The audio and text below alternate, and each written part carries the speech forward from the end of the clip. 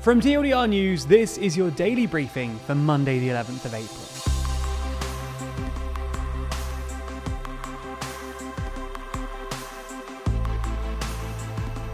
Good afternoon. As you probably noticed, today's briefing is longer than normal, and that's because every day we release two versions of the daily briefing. The 7-minute version we release publicly, and an extended 16 to 20-minute version on Nebula. Today, as a treat to start the week, we're sharing the extended version here on YouTube. But if you want this going forward, then I'll explain how to sign up on Nebula later in the video. Anyway, today we'll be discussing some of the biggest stories, including the ongoing Rishi Sunak scandal and the Mexican recall election. We'll also be answering today's big question: will food shortages around the world lead to global protests and revolution? As well as talking to Le Monde City correspondent about the impact of the first round of the French election. On Sunday, France went to the polls in the first round of the 2022 French presidential election. As expected, Macron came in first with 27.6% of the vote, and Le Pen came in second with 23.4% of the vote, which means that the second round will be a rerun of 2017, with these two candidates going head-to-head. The candidates now have 2 weeks to convince the electorate before the second round on April 24th. Perhaps the biggest shock of the night, though, was the terrible performance by the establishment parties, Les Républicains and the Socialist Party, who had previously dominated French politics since the inauguration of the Fifth Republic in 1958. Les Républicains candidate, Valérie Pécresse, won just 48% of the vote, and the Socialist Party's candidate, Anne Hidalgo, won just 1.8%. Clearly then, the mainstream parties aren't really part of the competition anymore, and we'll have to see whether the electorate end up going with Macron or Le Pen. And while Macron is leading in current polling, it looks to be tight. For our second story today, let's stay in Europe. And while many leaders have been rushing to try and demonstrate their support for Ukraine, with, for example, Boris Johnson this weekend walking through the streets of Kiev with President Zelensky, some others are trying to remain more neutral. Austria is one of those countries, with them today sending their chancellor to Russia to hold face-to-face talks with Putin. And this is important because it's the first time that a European leader has held such a meeting since the beginning of the Russia-Ukraine war. It's important to point out, though, that the Austrian chancellor held a joint press conference with Zelensky on Saturday, at which he said, "We are militarily neutral, but there are exceptions to neutrality. We are not neutral when it comes to naming crimes and discussing them." However, not everyone's happy with this distinction. The deputy mayor of Mariupol in Ukraine has spoken up about the trip, calling it unacceptable. But no one senior has yet commented on these remarks. Let's know what you think though. Is this the right strategy to relate to Russia? There's more on the way, but be sure to subscribe and ring the bell to make the daily briefing part of your everyday routine. Or you can just search for us in your podcast app to listen along. Next then, this weekend, Pakistan's parliament voted to oust Prime Minister Imran Khan in a much anticipated no-confidence vote. This vote was originally scheduled to happen on Sunday 3rd, but the deputy speaker, a close ally of Khan, declared it as unconstitutional and instead dissolved parliament, calling for entirely new elections. The opposition weren't happy with this though, and complained to Pakistan's Supreme Court. On Thursday, the Supreme Court declared the dissolution of Parliament unconstitutional itself, and then ordered Parliament to reconvene on Sunday to hold the no-confidence vote, which, as expected, Khan lost. His successor looks likely to be Shehbaz Sharif, the brother of Mr. Khan's predecessor, and the leader of the opposition. Sharif will probably struggle to form a stable government though, given that his party, the Pakistan Muslim League, has just 82 seats in parliament, making securing a victory and a government very difficult. Let's move back to the UK now, where Chancellor Rishi Sunak is still not having a good week. Last week, it was revealed that his wife had used her non-dom status to try and avoid tax in the UK, and that Sunak himself still had a US green card when he was the UK's Chancellor of the Exchequer. In an attempt to try and quell the anger, Murty announced that she would be starting to pay UK tax on overseas earnings. Sunak himself, though, seems to be going on the offensive as well as the defensive. While he has referred himself for investigation by the Prime Minister's advisor on ministerial interests, He has also commissioned a leak inquiry to try and find out how the unfavourable reports made their way onto the front pages. Obviously, Sunak's hoping that the investigation will clear his name and that the leaker will be found. But even if this happens, there's no guarantee that his reputation will recover. Finally, let's move to Mexico, where the president, known as AMLO, won a landslide victory on Sunday, with 90% of voters backing him in a first-of-its-kind referendum on whether to recall him or keep him in office to finish his single 6-year term. This recall referendum is unprecedented and not constitutionally necessary, so it's perhaps surprising that the vote was called by AMLO himself, who pushed for it as an exercise in direct democracy.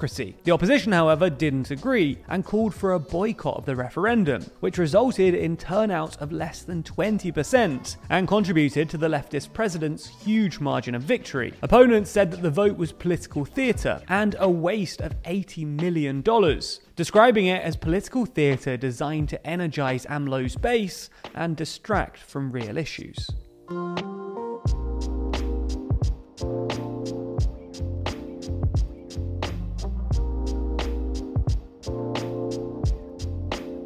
Over the weekend, we saw riots in both Peru and Sri Lanka, largely caused by rising food prices. And rising food prices have also contributed to the recent political turmoil in Pakistan and Egypt, with Egypt relying on Ukraine and Russia for 80% of their wheat imports. As such, the country recently had to introduce a price cap on non-subsidized bread because the price had jumped by 15% in just a month. And it's not just Egypt either. According to the UN's Food Price Index, food prices are at the highest level on record, nearly double what they were a couple of years ago.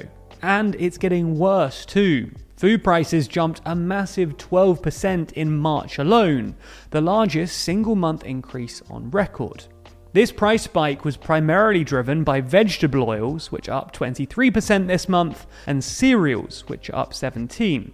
According to the UN, these price increases are mostly attributable to the corresponding price increases in energy, fertilizer, and feed costs, with these other major global issues all making the food crisis worse.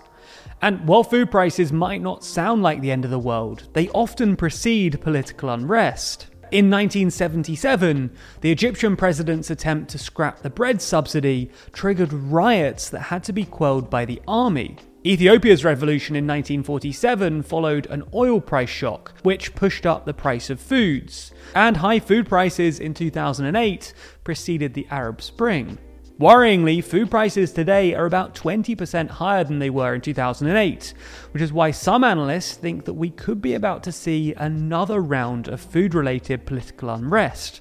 A UN report from the end of March warned that millions of people in the Middle East and North Africa, which rely heavily on imports for food supply, were already at risk of famine. Lebanon, for example, has seen a ridiculous 351% year-on-year rise in the cost of a basic food basket, which the UN defines as the minimum food needs per family per month.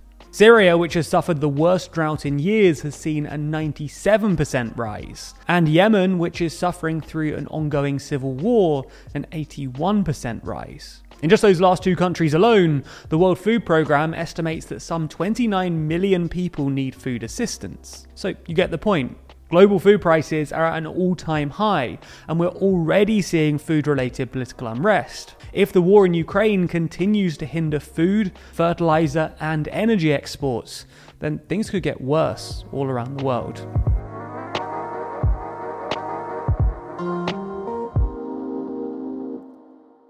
Finally today, as we mentioned at the start of the video, yesterday the people of France headed to the polls in the first round of their presidential election. With the results unveiled and a second round of voting just a couple of weeks away, we wanted to speak to Eric Albert, city correspondent for Le Monde, one of the country's biggest newspapers, to hear his thoughts on the election results thus far and what we could expect to see over the next couple of weeks. So it's very much what was forecast in a way, and so it's not surprising. For many months, many polls were saying, it's going to be Macron against Le Pen in the second round. So it is as expected on that front.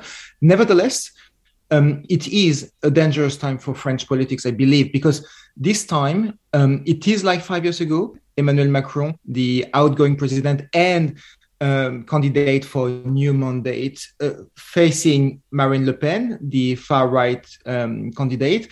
But this time, Le Pen has a realistic chance of winning. It doesn't mean she's the favorite. She is not. Macron is the favorite.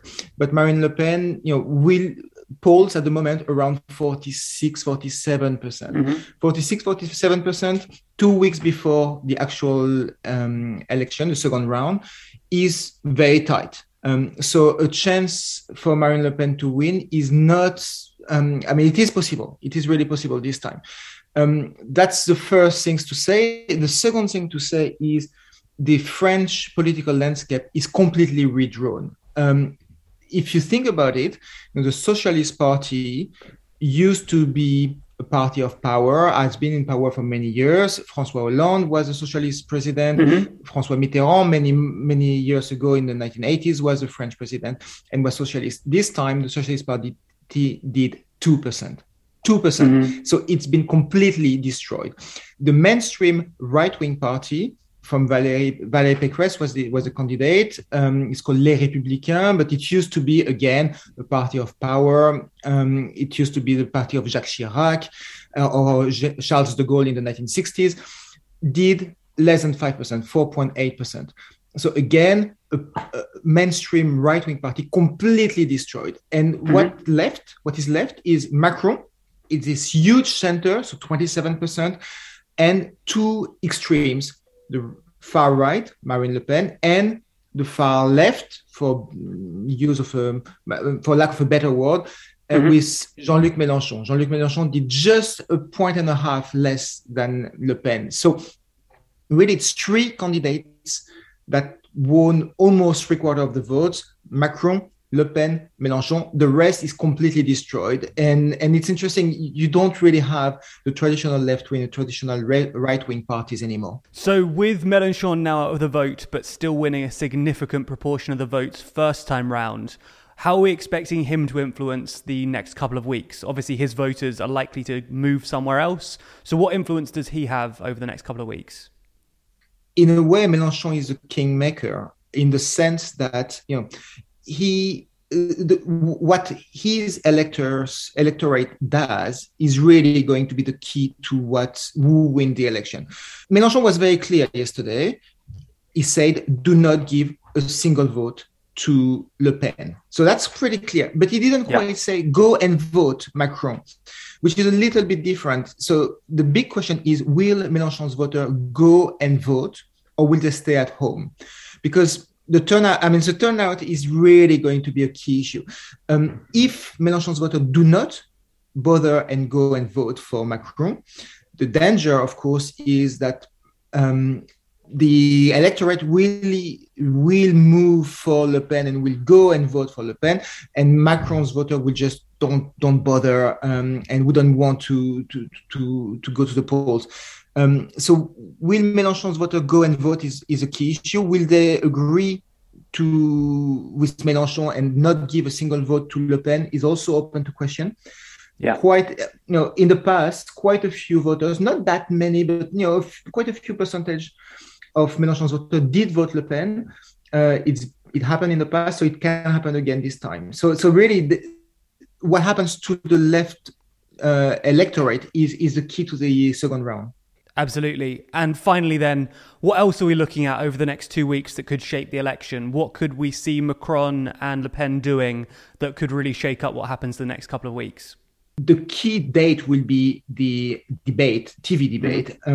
5 years ago, it was again Le Pen against Macron. And Macron was, by that point, quite unproven. He had been an economic minister, but we didn't really know him very well. And he really won this debate quite easily. And that was a turning point. This time, in a way, Le Pen has had 5 years to prepare for this new debate. Will she do better? how will this work out? Because this time, Macron will have to defend the last 5 years. Has it done? And by definition, when you've been in power for 5 years, you've done some mistakes, especially during two massive crises with the COVID crisis and now the Ukraine war. And actually, you could add the Gilets jaunes, the yellow vest movement from before that.